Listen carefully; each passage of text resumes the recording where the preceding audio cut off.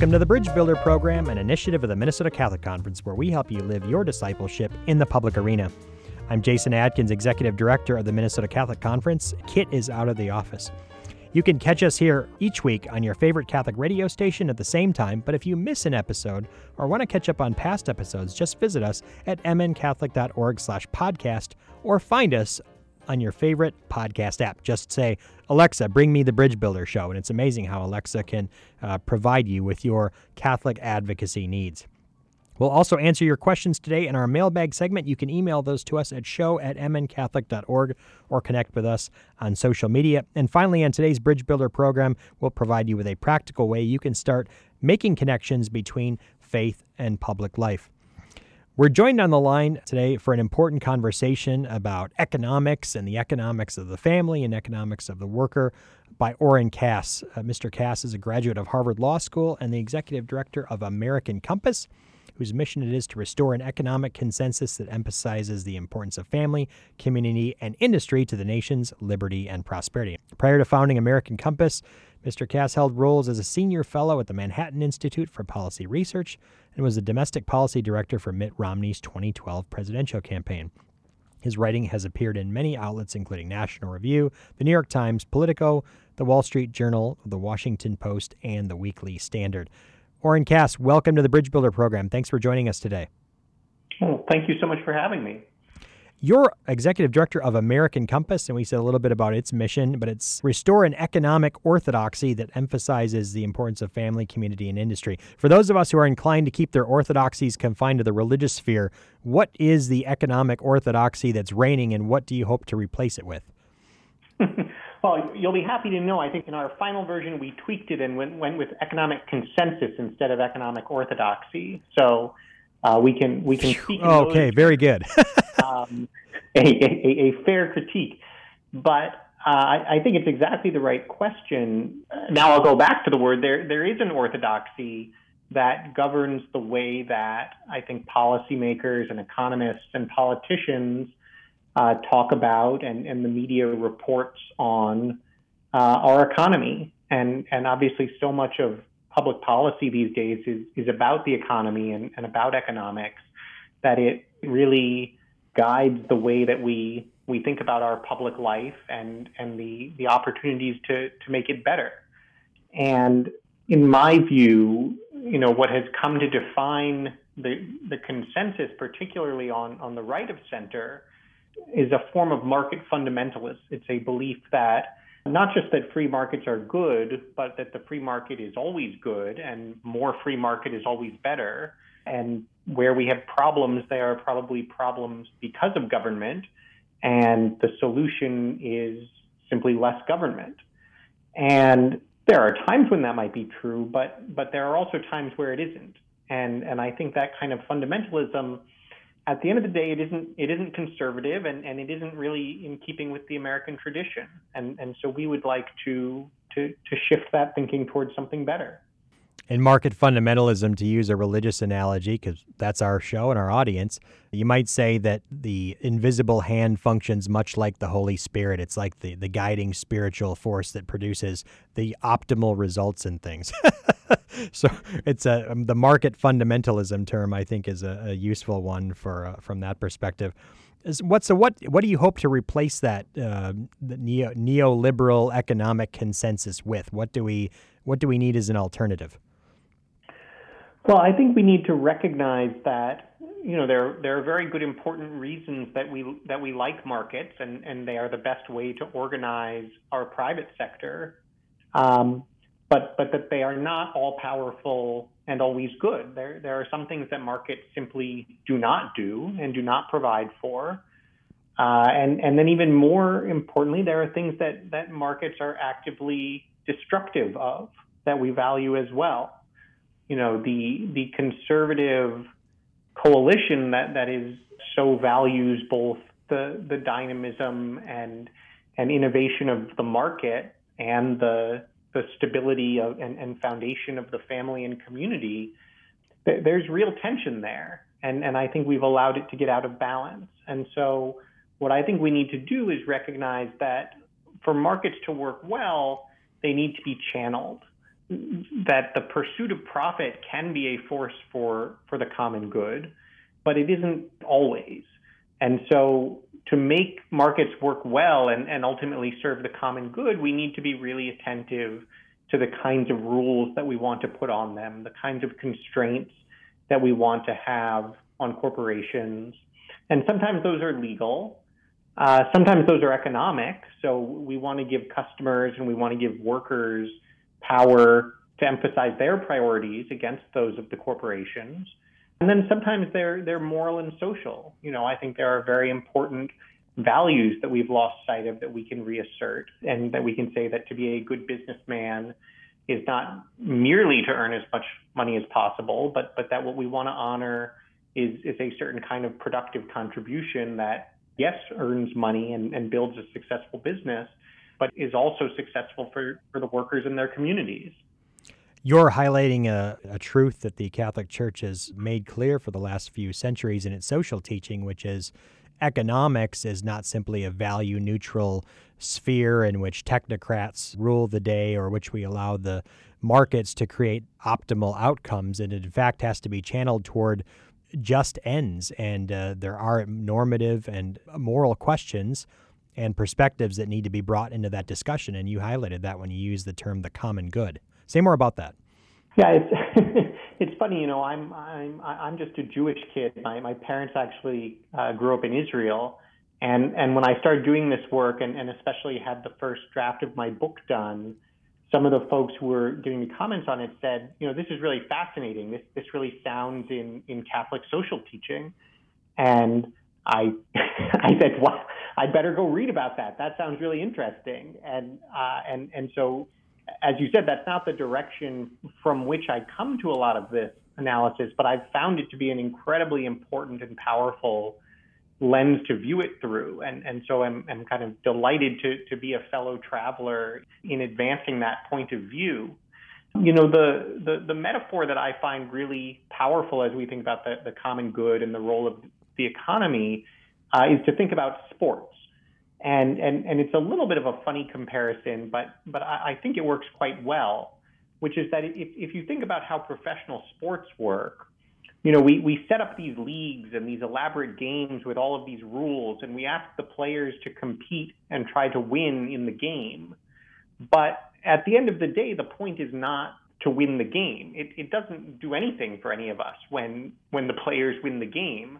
We set it up that way and ask them to try to win the game because it provides entertainment and joy for everybody who's watching.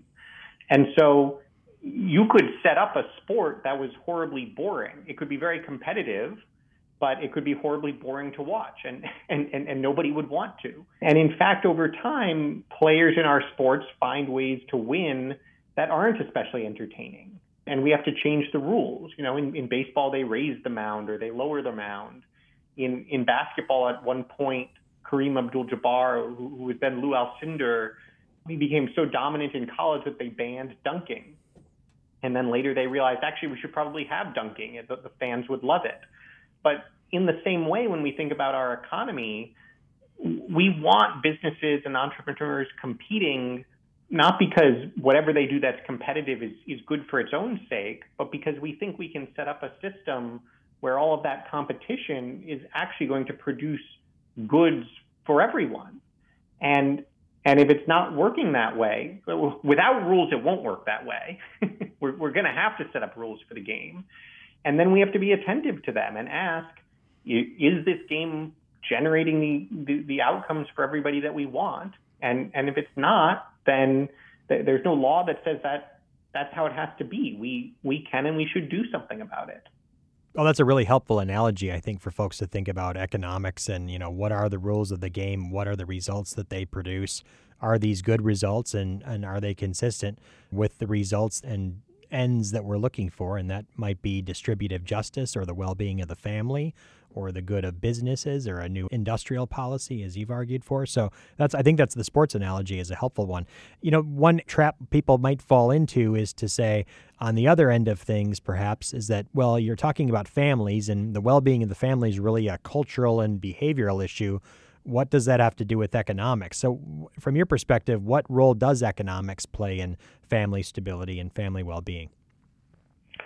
Well, I think it's absolutely true that, family is a cultural and a behavioral issue, but that doesn't mean it's only a cultural and behavioral issue. Economic pressures and choices have huge influence on people's decision to form families and then the stability of those families. I think that's something that people generally recognize is intuitively true, that as young people are figuring out their path in life and trying to form relationships, deciding whether to have kids, obviously economics is going to be a part of it. And then even more so, economic strain can be an enormous strain on a family. But we also have a lot of very good economic and social science data that confirms that this is true, that particularly for men, if they are unable to find good jobs that are going to allow them to support a family, they're less likely to get married and have a family in the first place. And then especially that, unemployment is an incredibly strong predictor of divorce. And so I certainly think it's true that these things matter. The economic circumstances that we create matter. And then I also think it's important to think about it a little bit more broadly. You can do the kind of very specific economic analysis and see, does a 3% change in this wage lead to a 1% change in the marriage rate? You can do those kinds of studies, but I also think it's important to step back and recognize that as we have moved away in this country from a model that says a single worker can support a family, one of the things that has necessitated is flooding the zone with a variety of government programs instead. And in some respects, those are needed. If people can't support their families, then I'm glad that we have government programs available to support them. But the more that you make that trade-off, the more you end up in a situation where you're saying, well, marriage isn't needed. Marriage is optional to the man who might have been working a not at all glamorous job, the value of which was to put bread on the table for his family. Well, now, if there's going to be bread on the table either way, then you've stripped a lot of the meaning and dignity from that job. And so, even when you get into what are much more cultural and behavioral topics, I think you still find that they're very closely connected to the economic direction that we've gone in. Especially when we ask, well, what can we do about it? I don't think you're going to pursue a government policy that's going to suddenly change the culture. But gosh, there's a lot we can do to try to build an economy that's going to work for more people. What's interesting about your perspective, and I think a lot of people find compelling, is the sort of both and dynamic that we try to highlight in Catholic social teaching, which is these questions are both cultural and behavioral, but also have an economic nexus to them as well. There's a economic fundamentalism on both the right and the left that says economics is everything. Either we need status solutions or market-driven solutions. But then there's also another perspective that says family fragmentation is irrelevant. And then on the right, family fragmentation is everything in these questions. And I think what you're doing is combining a sort of both and perspective on these things that really resonates with people. Yeah, and that's it's both and is sort of the opposite of fundamentalism. What I think we have to acknowledge is that these things are hard, and then something else we have to acknowledge is that government's not going to be able to solve all these things, and I certainly don't want to be interpreted as thinking, well, it's just a matter of coming up with the right set of government programs. But I do think we can, going back to where we started on that idea of the orthodoxy or the consensus, I do think we can move to a consensus that thinks more in these terms, and that then at least shapes our public conversations and shapes the development of policy in ways that could be a lot healthier for families and communities. Well, that's interesting that you should mention that in terms of a policy consensus, because I think one could listen to what you're saying and say, that's a type of conservatism I can get behind. It's focused on families and family well-being, but it also talks about the economic dimension. I also think it's something a liberal could get behind and say, look, this is economics and the support for the family is important, but we also need stable families as well. It's something that could appeal to both sides and honest liberals and honest conservatives of a certain stripe. But at the same time, it seems absent from our public discourse and absent from the focus of our political parties. Given that it could speak to the majority of Americans in a useful and pragmatic way, why isn't this being offered in terms of our political discourse and in terms of the choices that we have among elected officials? Who's talking about these questions? The flip side of things being both and is that you start to acknowledge that there are a lot of trade-offs. And something that the current consensus tries to pursue is the idea that we don't really have to have trade-offs, because as long as we maximize our economic growth, then we just have to redistribute enough and everybody can be better off.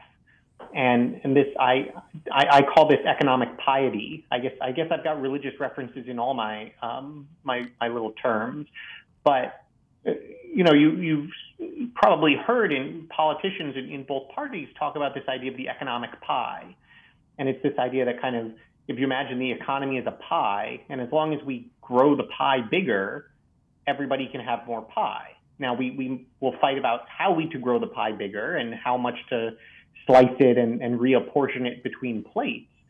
But the assumption is, as long as everybody's getting more pie over time, everybody's happy. The problem with that, as we've been discussing, is life is about more than pie. Just because people have more stuff than ever doesn't mean that they are, building strong families or in stable communities or feel like they can be productive contributors. And when you start to ask about those things, not everything is a win-win. You face real trade-offs. And so when you try to translate what we're talking about into a policy agenda, just to give you a couple of examples, one thing that's really tough is education. I mean, we've embraced this kind of college for all education system that actually does not work at all for most people. Now, who it works quite well for, generally speaking, is the upper middle class, who has kind of converted our public high schools into college prep academies and then channeled literally more than $100 billion a year of government money into subsidies for college. But if you're the majority of families and young people who still aren't even going to earn a community college degree, that's a horrible way to run an education system. You should be giving much, much greater, even primary priority to non-college pathways. To saying, look, we think it's tremendous if you're going to be successful in college and want to go make that investment. But our public commitment is really to making sure that everybody, regardless of their academic aptitude, can develop basic skills and something that's going to lead to a good job and get them ready to build an adult life. Now, I think that's the right way to go. But as soon as you put the trade-off in those terms, you can very quickly imagine a lot of people who are not going to be on board at all. So that's the kind of trade-off you face. And then one other one is just with respect to globalization. I described this idea that we need to be able to put constraints on businesses and channel them toward the kinds of activities we need. Well, one of the most important of those is telling capital, telling the investors, telling the entrepreneurs, you need to build businesses that are actually based on using American workers, on employing the people who are here. I think we would have much better economic outcomes if our laws focused businesses on doing that. But obviously, there are a lot of other people in other countries, potential immigrants, business owners, who don't like that kind of constraint at all. And so those are the kinds of places where I think the rubber really meets the road, and where we've been making one set of decisions that's worked out very well for some people in the economy, but where we need to make a very different set if we're actually going to advance the kind of vision that I've been describing, and as you said, that could have fairly widespread appeal. We're speaking with Oren Cass. He is executive director and founder of American Compass, which seeks to foster a new economic consensus that seeks to bolster family and community. Mr. Cass, you're also the author of the book, The Once and Future Worker. Tell us a little bit about what your argument is in that book and what we need to do in a dynamic economic environment to foster the well-being of workers, of which most of us are one. Well, What you just said is exactly the point of the book, that most of us are workers, or at least certainly most of us live in households that rely on the well-being and success of a worker. As we've been talking about, as our economic thinking became so focused on this idea of just, we're going to grow the economic pie, everybody's going to have more pie. In formal economic terms, the analysis focused on what's called consumer welfare. The idea was that, and the idea still is, that the whole point of economics is to make you as well off as possible as a consumer. And so that means the more cheap stuff we can get from China, for instance, the better. And that means that if you can't actually work, but we've become wealthier as a country and we can just mail you a check, then you could be even better off than before. The argument of the book is that, yes, we are consumers, but we are also producers. And those two interests can be in tension. And it's not your typical tension between, one special interest group in Washington and another special interest group, because it's a tension within each of us. And in focusing only on the consumer interest, we lost sight of what I think in a lot of cases is more important to our well-being, that even just as individuals, our role as productive contributors, the dignity and respect that accrues to having a role to play and people to serve, and something to accomplish, that's at least as important to our well-being as how much stuff we have. And again, I think that's intuitively true, and I think the research backs that up. It's critical to our self-esteem, our emotional well-being, even our physical health at the end of the day.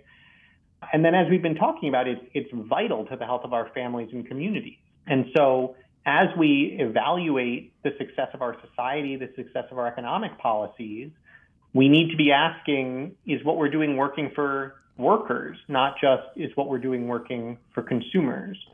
And I think if we focused much more on how things looked for workers, people would be happier, our society would be healthier, and in the long run, frankly, our economy would also perform better, and we'd be in a position to consume more and better stuff too. So these are not just macro level policy decisions, but the point you're making is that we need, as consumers and economic actors, as individuals and social units known as families, evaluate our choices in the marketplace, in our employment, in our consumption, and consider how these are impacting others on a whole variety of levels. Yeah, that's a really important point. I'm a policy wonk, and so I'm always drawn to the macro questions.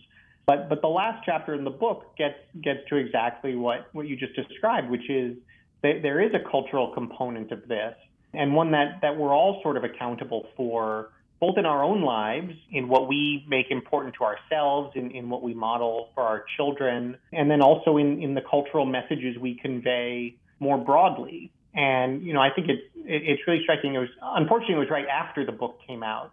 But you may remember a couple of years ago, there was a big controversy, is probably too strong, maybe a kerfuffle, when a former star actor from The Cosby Show was found bagging groceries at Trader Joe's. And someone tried to, photograph him and put in a tabloid to kind of make fun of him. And this became a whole thing because people said, this is terrible, this is job shaming. Everybody stood up and said, this is awful. If, this guy is doing a job that's useful and is supporting his family, and how dare someone try to make fun of him for it? And at that moment, when people actually were focused on this question, we all agreed, right? On so many culture war issues, when you really focus in, that just heightens the disagreement and people get angrier at each other. But this wasn't one of those. There was no one on the, yes, we should make fun of people whose jobs are not glamorous. Everybody agreed that if we actually focused on this question, it was really important that we respect and value all kinds of work and the role they play in allowing people to contribute and to support themselves and their families. The problem is it's just not something that we focus on most of the time. If you look at what everyone in Hollywood then goes back and makes shows about, they completely ignore typical people and working class issues and jobs. or play them for punchlines. And so I just think it's something we need to focus on more and recognize that so much of our well-being as individuals and as a society is tied to how we think about work and how we make sure everybody can do work. This has really been a fascinating conversation, and I wish we had time to delve into your thoughts on a new industrial policy for the wonky folks in the audience. But we'll have to save that for folks to take up the next step and dig into some of your writings and your book. Where can people go to learn more about American Compass, Oren? Yeah, thanks. Our website is americancompass.org, and you can read about industrial policy and all the rest of this stuff until you keel over. And we'd love to have folks come check it out. Well, great. Oren Cass, one of the great public intellectuals talking about the well-being of workers, the well-being of family and community. You can check out, again, his work at American Compass, americancompass.org, and his book, The Once and Future Worker. Oren Cass, thanks for coming on The Bridge Builder today. Oh, this was great. Thanks so much. Thank you. Have a good one, and we'll be back in a moment with our mailbag segment.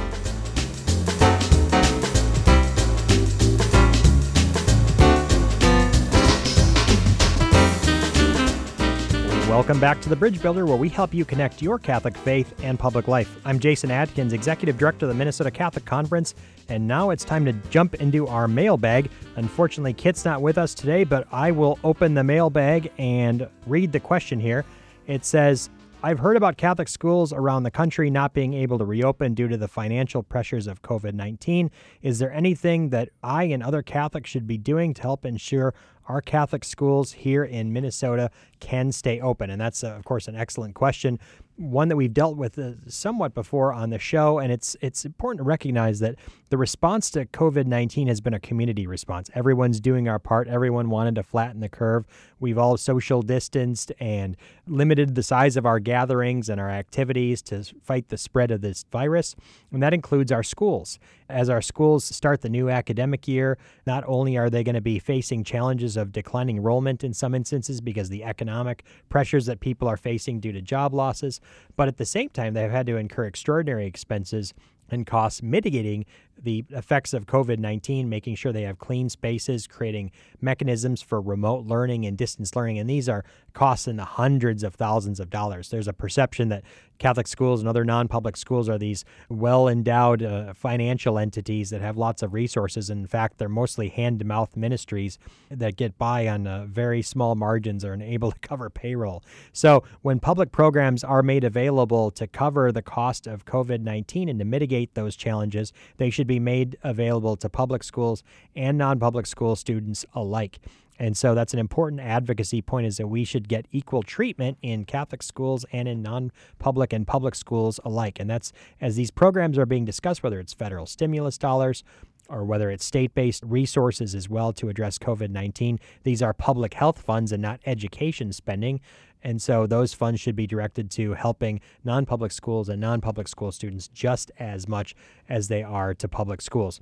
On this issue on our website, go to mncatholic.org, and under the Take Action tab, there's an action alert that highlights the importance of making sure that non-public schools are eligible for some of those public supports that are available to mitigate the effects of COVID-19. We just have a moment in our Bricklayer segment to highlight an upcoming important day, Immigration Sunday. We used to hold Immigration Sunday on Epiphany. We're moving it to align with the World Day of Migration on September 27th. So Immigration Sunday is moving to September 27th in Minnesota. The theme for this year is Like Jesus Christ, Forced to Flee, Welcoming, Protecting, Promoting, and Integrating Eternally Displaced Persons. You can find more about ways in which you can observe and learn more about Immigration Sunday, opportunities to take action to support immigrants at the state and federal level at our website, mncatholic.org/Immigration Sunday. Again, mncatholic.org/Immigration Sunday. Immigration Sunday coming up in Minnesota, and World Day of Migration around the world, September 27th. That's all the time we have for today, but you can be part of our mailbag segment. Just send your questions to show@mncatholic.org. Catch up on past episodes of our show at mncatholic.org/podcast, or search for us, The Bridge Builder, on your favorite podcast app. Thanks for tuning in today to The Bridge Builder. We'll be back again next week with another great guest, more of your comments and questions, and a new way for you to build bridges between faith and public life.